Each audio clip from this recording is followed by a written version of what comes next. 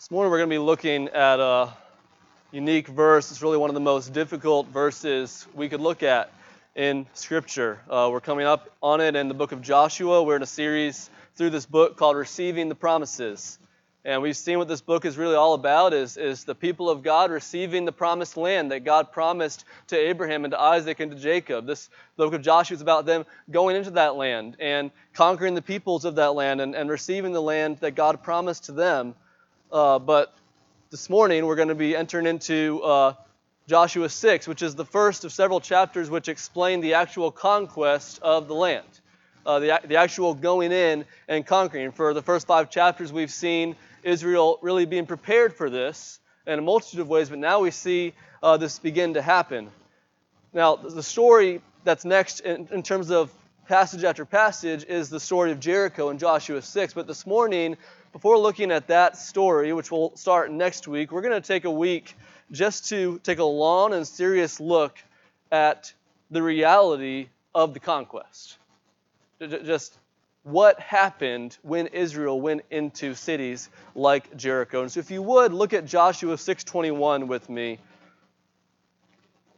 Joshua 6:21 is really going to be just our base verse today. We'll be looking at a number of different passages in the Bible, but Joshua 6:21 bluntly states the reality that we need to look at this morning. Like I said, next week we will begin again going through the narrative of Joshua, but I feel like before we can really do that, we need to look at this head on together. So Joshua 6:21 says this: "Then they devoted all in the city to destruction, both men and women, young and old, oxen, sheep, and donkeys, with the edge of the sword. Then they, Israel, devoted all in the city of Jericho to destruction, both men and women, young and old, oxen, sheep, and donkeys, and they did it with the edge of the sword." Church, this happened, and this happened because God commanded this to happen. Israelites took their swords in their hands, they went into the city, they killed everything that breathed, and they claimed the land as their own. It's what we read in Joshua 6:21, and what we read happens in the other cities in the book of Joshua as well. It's a well-known atheist named Richard Dawkins. Many of you probably have heard of him. He represents, I think, the consensus opinion of our 21st century culture on what we just read. He says this: "The Bible story of Joshua's destruction of Jericho and the invasion of the Promised Land in general is morally indistinguishable from Hitler's invasion of Poland or Saddam Hussein's massacre of the Kurds and the Marsh Arabs.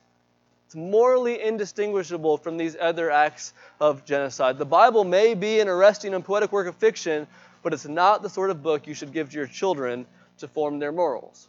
This is what our culture generally thinks of verses like Joshua 6:21. This is genocide. This is exactly what we decry in the world today. How could you possibly believe the Bible if this is in it? Seems like it's grossly immoral. So when unbelievers hear that this is in the Bible, that it gives them, in their minds, a reason to just disregard the whole thing. Some of you know friends and family members and neighbors who would give you that very argument. If you're talking about Christianity, they would say, "Don't you know what's in the Bible? Don't you know that God did this? Don't you know that the Israelites did this?" Now many people, that's what they use to just say, I'm not going to be a Christian, I'm not going to follow the Bible. But there are some people who call themselves Christians who want to claim Christ, who also see this as extremely problematic, and so their solution is let's just renounce the Old Testament. The Old Testament is full of things like this that are not right, that are not good, and so let's just say that that's a different God and a different time, and we are New Testament people.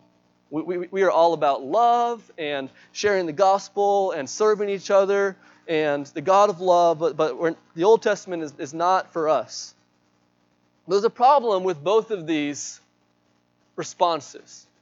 First, for people like Richard Dawkins and those who want to say, how could you believe the Bible? This is so immoral. Or for Christians who who say, those who call themselves Christians who say, let's just have the New Testament only, the problem is that the very morality that they're using to condemn it is from the Bible, from the Old Testament, from the Ten Commandments. The Ten Commandments is where we get this in the first place. God said, you shall not murder. You shall not steal. This is the foundation of this entire moral system that we live in today, is that God spoke these truths. He spoke these commands. And so our sense of the immorality of this, when we hear this verse and we have this reaction, this gut reaction of that seems wrong, it's not because we are enlightened 21st century people. It's because God himself has said that it's wrong to steal. God himself has said that it's wrong to kill. Yet we read this story and we read Joshua 6:21, and it seems to us like God is commanding Israel to kill these people and to steal their land. So this isn't like 21st century ethics versus the Bible. This is biblical ethics versus the Bible. This is something that we know God has said this is wrong, and yet it seems to be that he's commanding them to do these things which he has just said are wrong. And so this isn't just an apologetics issue. This isn't just something that we need to defend to unbelievers. This is a theological issue for us. How do we make sense of this when God says murder is wrong, God says stealing is wrong, but then he commands his people to go into the land, to take it, to conquer the people, and to devote them to destruction? And if that's the issue, then even more, it's a personal issue for each one of us. Like it would be so wrong for us just to gloss over this and not think about it when you realize what's at stake. Do we believe that the God of the Bible commanded this? And do we understand it? And are we going to submit to him? We're going to worship him. We're going to love him. Are we going to proclaim his glory to the world?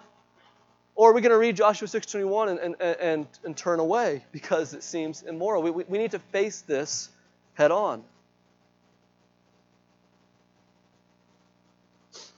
It's not an easy task, and I can promise you right now that I will not answer every question I ask in this sermon.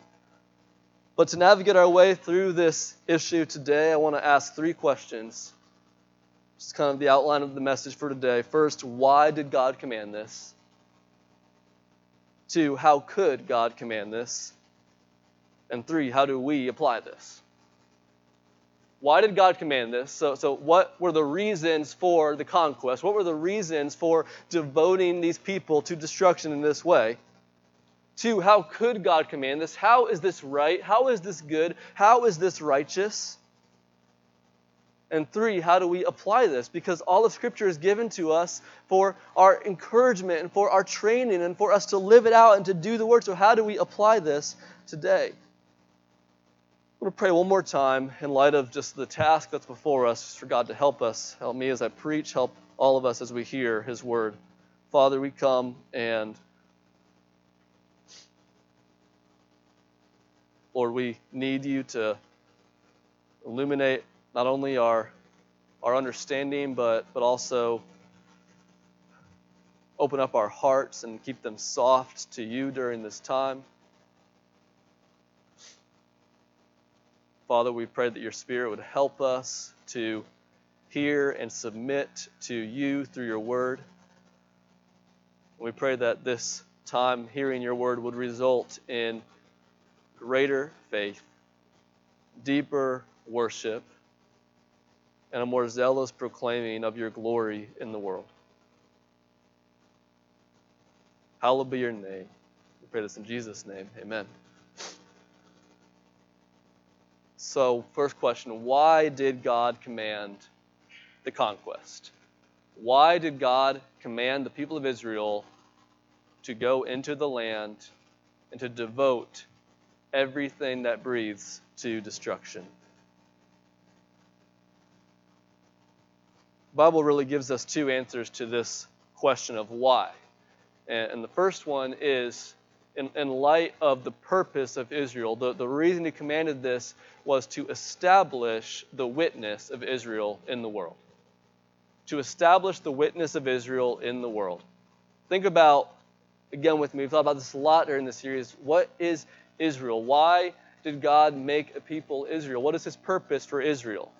In Genesis 12, we we read that God came to a man named Abram, and he called him, and he said, through you, I'm going to bless the whole world.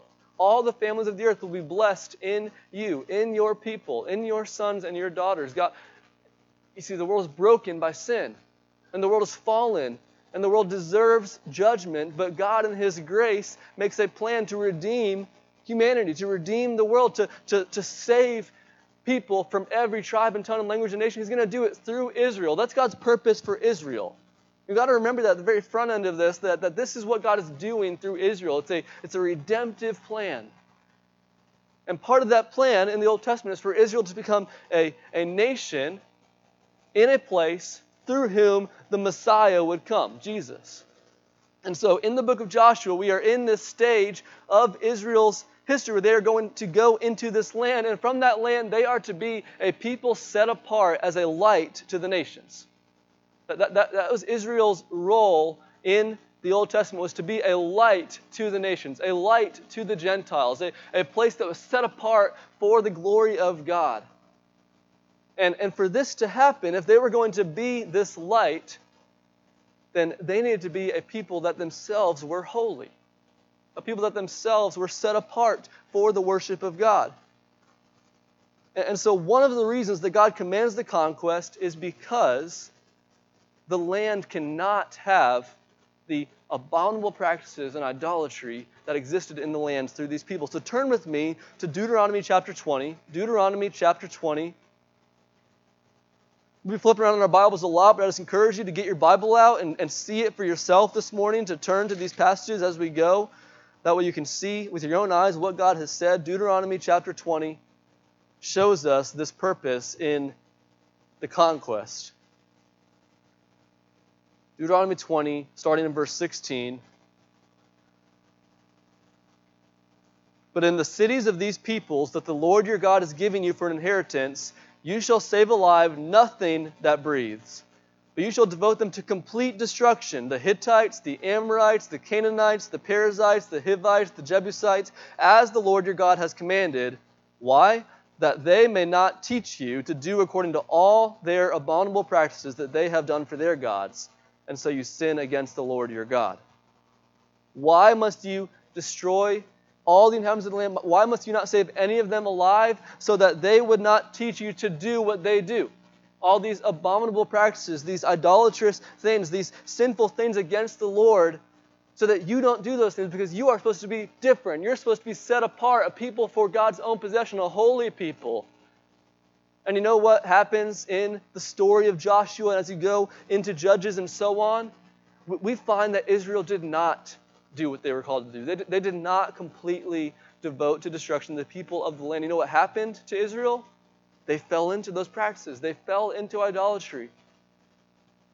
Things like child sacrifice, things like divination, sexual immorality. These are the things that Israel fell into because they did not drive out the people of the land. But this was God's purpose for them, was just to preserve them as a holy nation. This was not God's purpose for all the nations in the world. God did not command Israel to go to every nation and do this. Only those that were in the land that He was giving them, so that they could be the holy people He called them to be. That's one reason why God commanded this, to establish the witness of Israel in the land. Now you might ask, why not just expel them from the land then? Why not just conquer them and then have them go somewhere else? And this leads to the second reason. It's not just to establish their witness, it's to execute the judgment of God. To execute the judgment of God.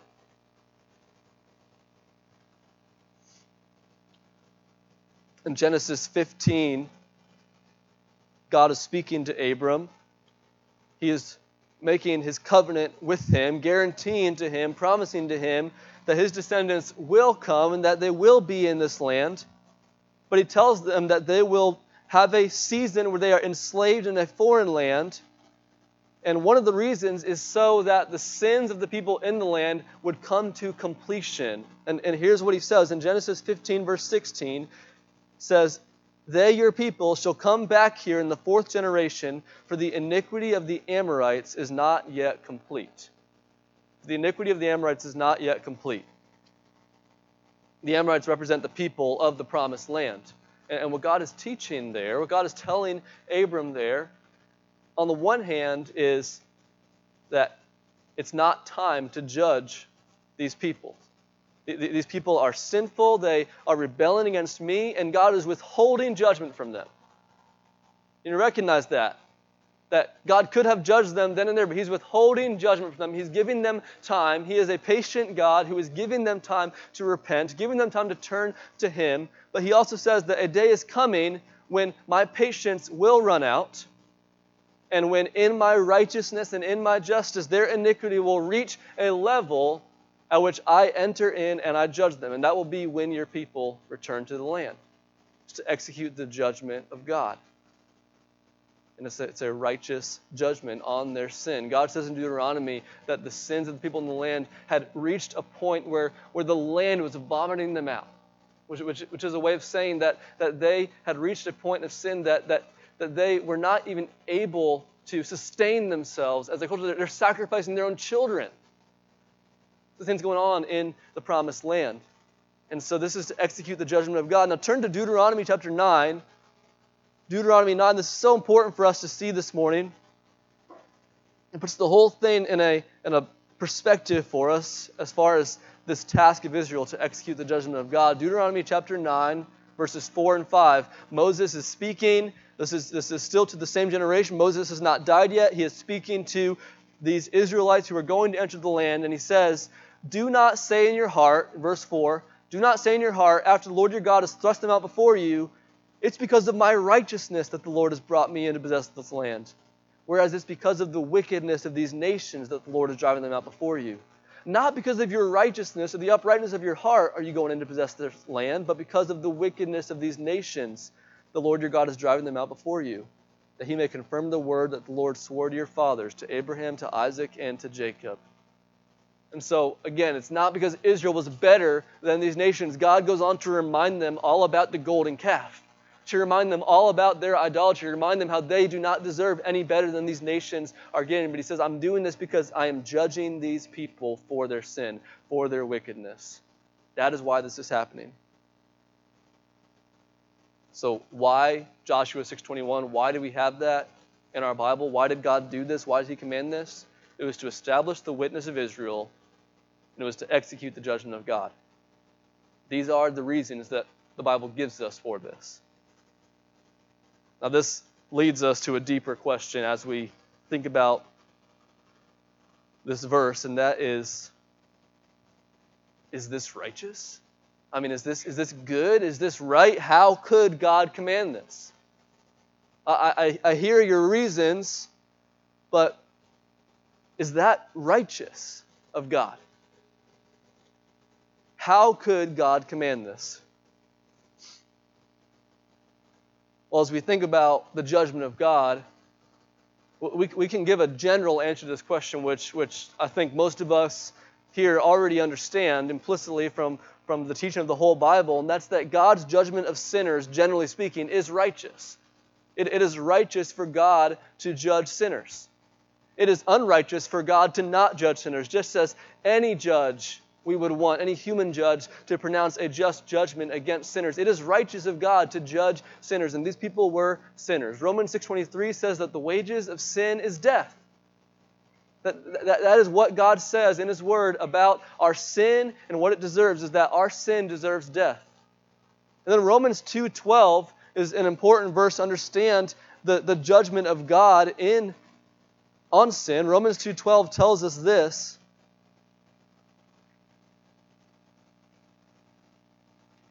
All who have sinned without the law will also perish without the law, and all who have sinned under the law will be judged by the law. I read that because it's important to see that God's judgment is precise. God's judgment is fitting. God's judgment is exactly what sinners deserve. Those who have the law are judged by the law. Those who don't are judged without the law. And the point of that is that God judges sinners exactly, righteously, according to what they deserve. He does not give any sinner more than what they deserve or less than what they deserve. He metes out perfect judgment. This is what God says generally about judgment in Scripture. And so when we see that one of the purposes of this conquest, of going in and doing this, is to execute the judgment of God, we say, well, how is that righteous? Because God is a righteous judge, and sin deserves death. But this still leaves us in Joshua with difficult questions.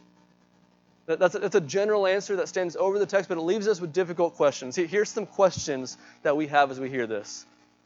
Again, isn't it stealing for Israel to just take this land? And they lived there. Isn't it stealing for them to just take it from them? Isn't it murder for Israelites to go in and kill these people? Isn't it genocide for Israel to actually destroy whole people groups? I mean, isn't that what we call genocide today? Isn't it unjust for them to even include women and children in this judgment? And these are serious questions. These are hard questions. Well, there are some important responses that we need to make to these types of questions. First, isn't it stealing for Israel to take the land? The answer is that it would be stealing if Israel simply decided to take the land themselves. If Israelites just got together and said, that land looks great, let's go take it. That's stealing. That's not what happened, though. God continually says, the land I am giving you. He speaks of the land as his gift, and God declares in his word that the whole earth is his. All the world belongs to him, and this is God's gift to his people, is this land. And he only gives it to them upon judging those who were in the land.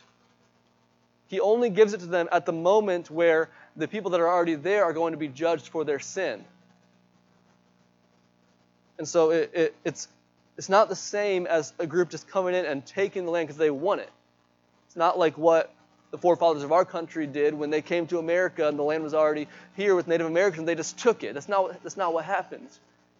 God was giving it to them, and it was only given to them upon judging those who were in the land. Well, again, what about murder? I mean, isn't it murder for Israel to go in and kill these people? And the answer is that, again, it would be murder if the Israelites just said, let's just go do this. But that's not what happened. And here, I want you to think with me about something that we actually know today. Romans 13 speaks of it. We know in our society is that God has authorized human governments with the sword. Romans 13 talks about this. We understand capital punishment. We understand what's going on when someone has done something evil and the punishment for their crime is death. We don't call that murder, right? We call that justice. That's exactly what is happening in this. Israel was not a spiritual body in the same way that the church is. Israel was a political state.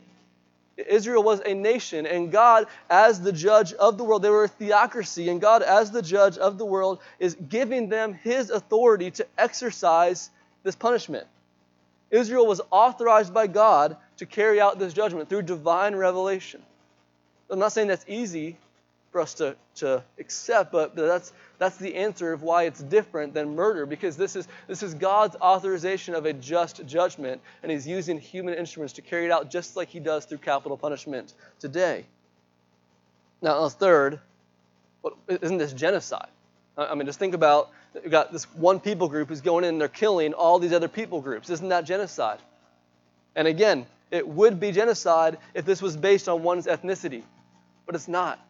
The book of Joshua clearly shows us that this is not based on anyone's ethnicity.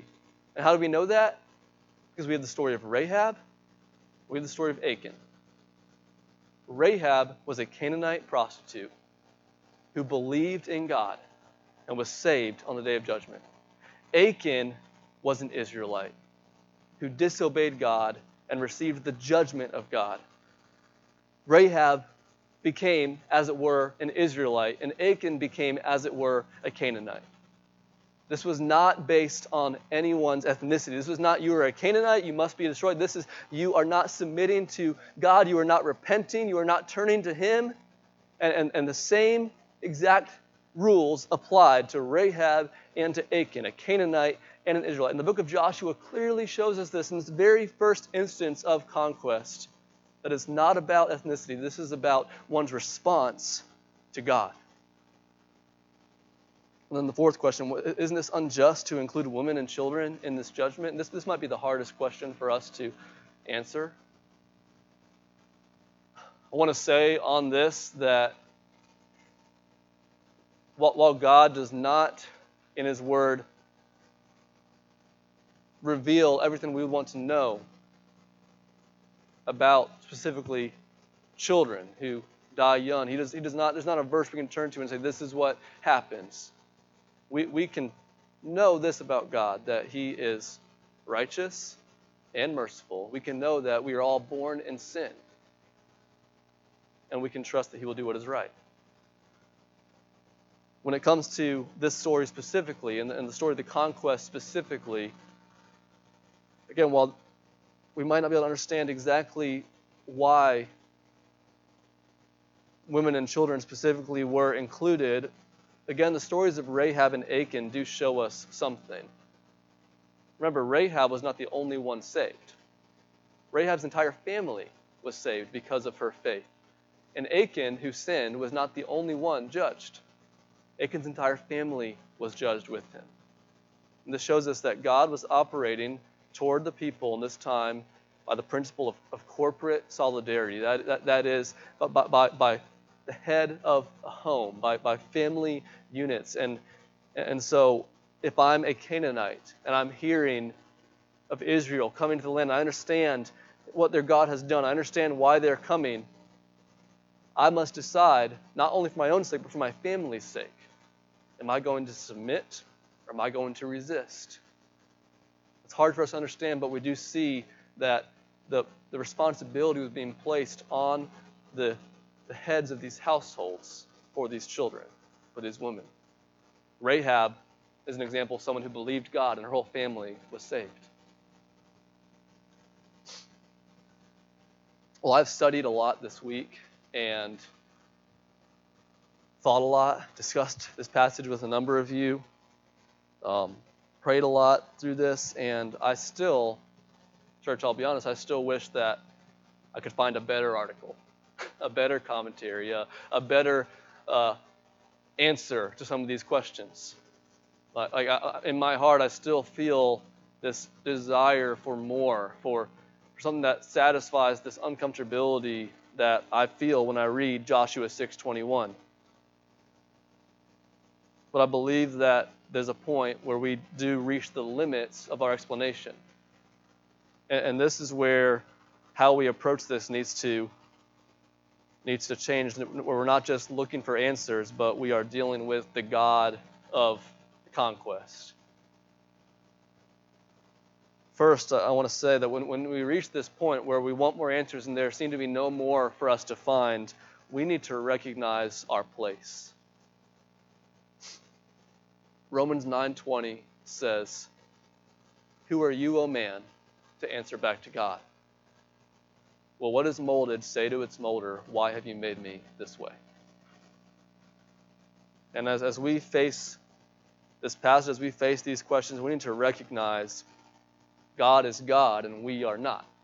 God is the creator and we are his creatures. We live today, our hearts beat today because he made us. He is over all.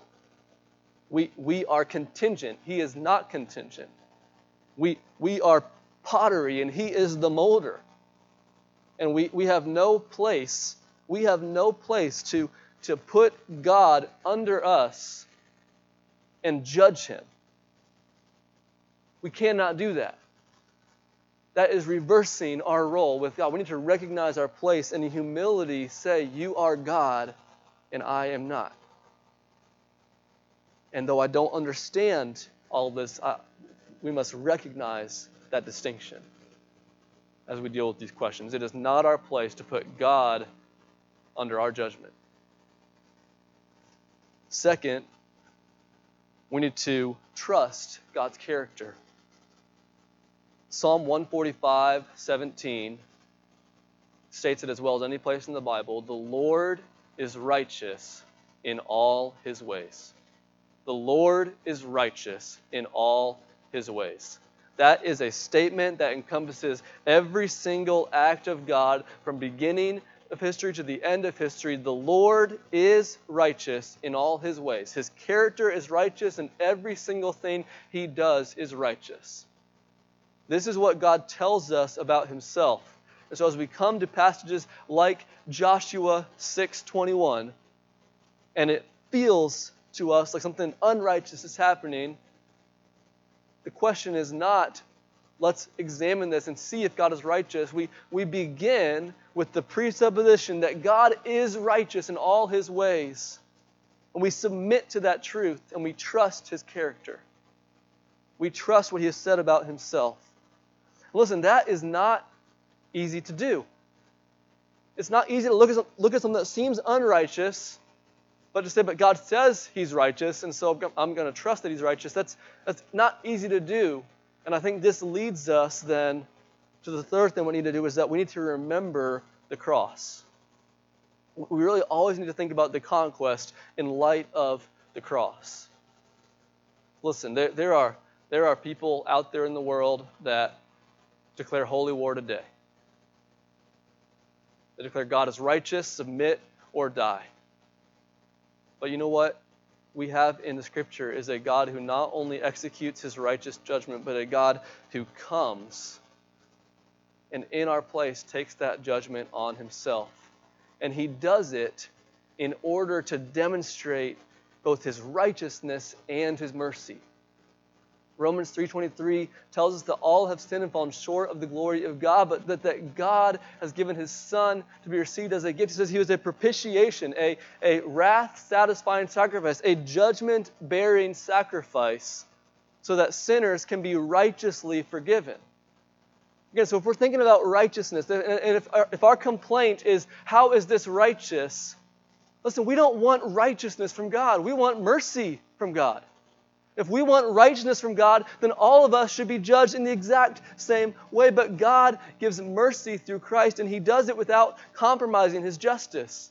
It would be wrong for a judge to say to a murderer, I forgive you. It's forgiveness day. Go free. That would be wrong. That would be unjust. That's not what God does when he forgives us. God forgives us at the cost of the death of his Son for us, who bore the judgment.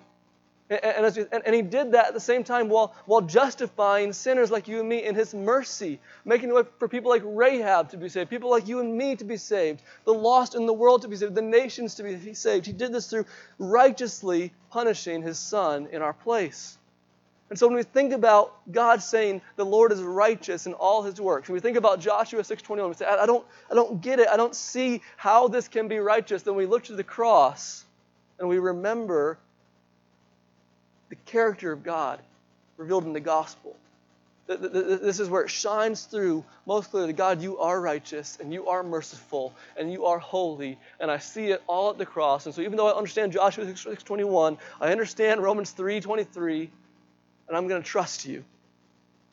And I'm going to trust that you truly are righteous in all your ways. This is ultimately the answer that we need to give to ourselves and to others, is not trying to skirt our way around this issue, not trying to avoid it, not trying to make excuses for it, but to say, listen, I don't fully understand it, but I do believe God is righteous, and God is good, and God is merciful, and God is holy, and I believe that because Jesus died for my sins. And we put our trust in him. Well, ultimately, Scripture is not just meant for us to talk about. It's meant for us to do it, right? It's meant for us to apply to our lives. And this leaves one hard question for us is how do we apply this? What in the world does the conquest teach us today as believers? Before I come up here, we were singing a song that said, we are the body of Christ, and we go where your light's not shining. We take living water to the thirsty, and we go to the fallen. And yet here we read that God is commanding a people to kill every single thing that breathes. How do we apply this? Well, I want to say first how we don't apply this. How we don't apply this, and we do not apply this by seeking a modern-day conquest. We don't apply this by taking up arms. against all the ungodly in the world. And here's why we don't do that, church. We don't do that because we don't have the authority to do that, because God has not given us this instruction the way he gave it to Joshua and Israel. This is very basically why we don't, because God has not told us to. He has not authorized us to do this. God has authorized human governments with the sword. And it is not wrong for them to use that sword in a just way. But God has not authorized the church with the sword. God has authorized the church with the Word of God.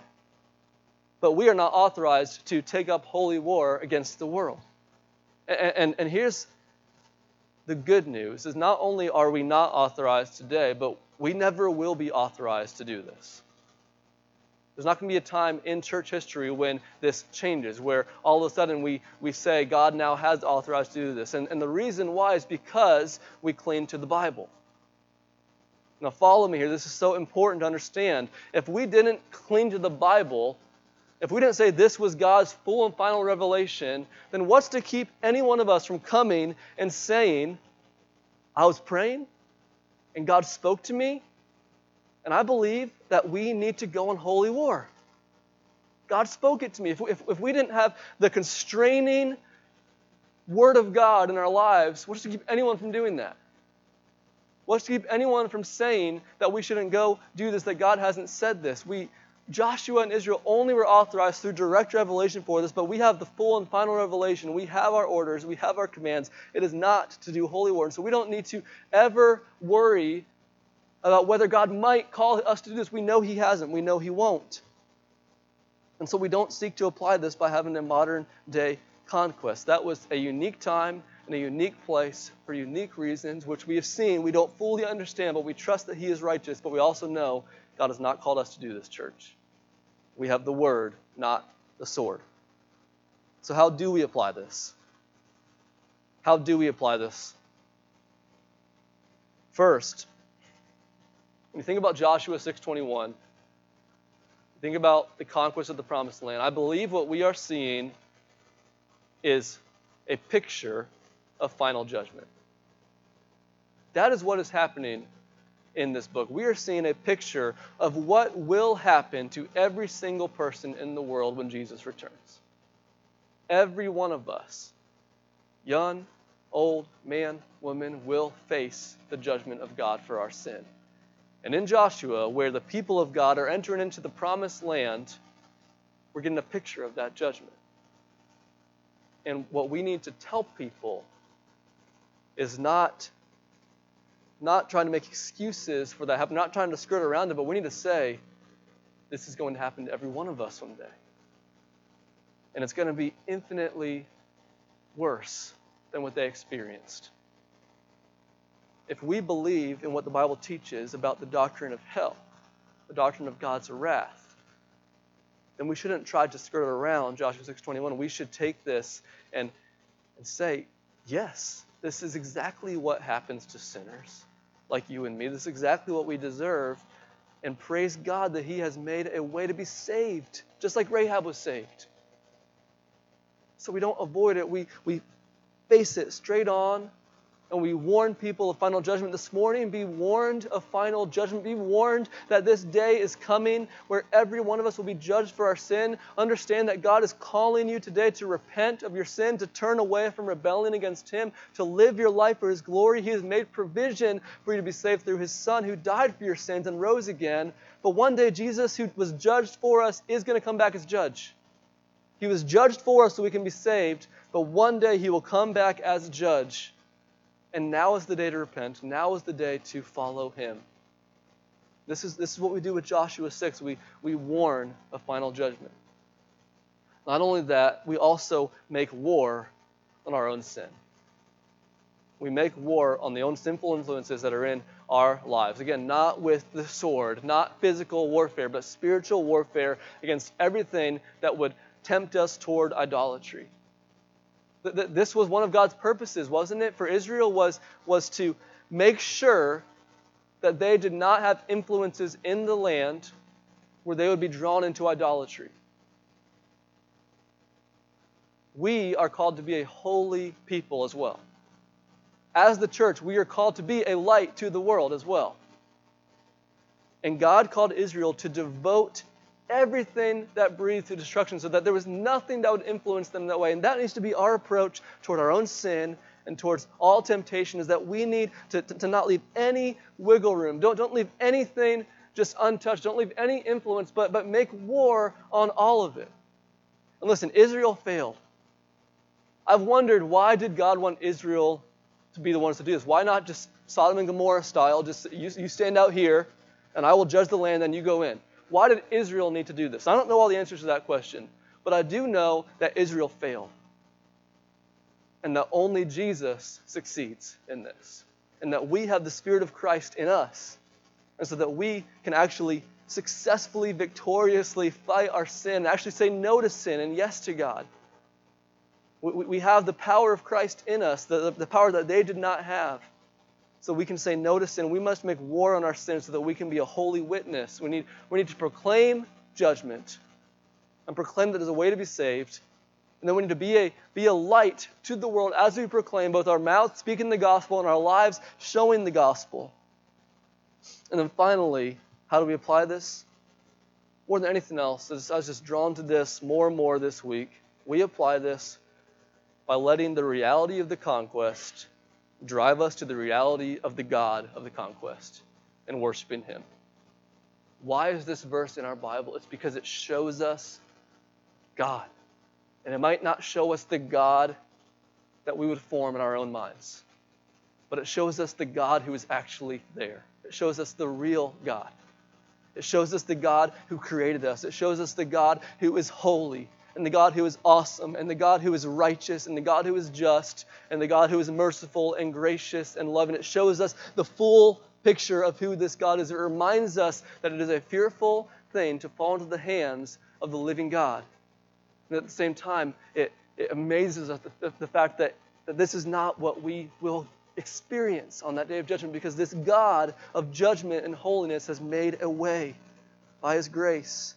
He is righteous in judgment, and He is righteous in grace. He is a holy God. And more than anything else this morning, church, we just need to worship Him. We need to let this text drive us to worship Him, to submit to Him, to love Him, to glorify Him, and to acknowledge the weighty reality of who He is. Not a God we make in our own image, but the God who really is and who saves us by His Son. These are huge truths. And I know for myself that often when I'm confronted with huge truths about God, that I need to do more than just think about them. I need to sing my way through them. That's what I want to do this morning. We have a number of songs in front of us this morning. I just think we need to sing our way through the attributes of God.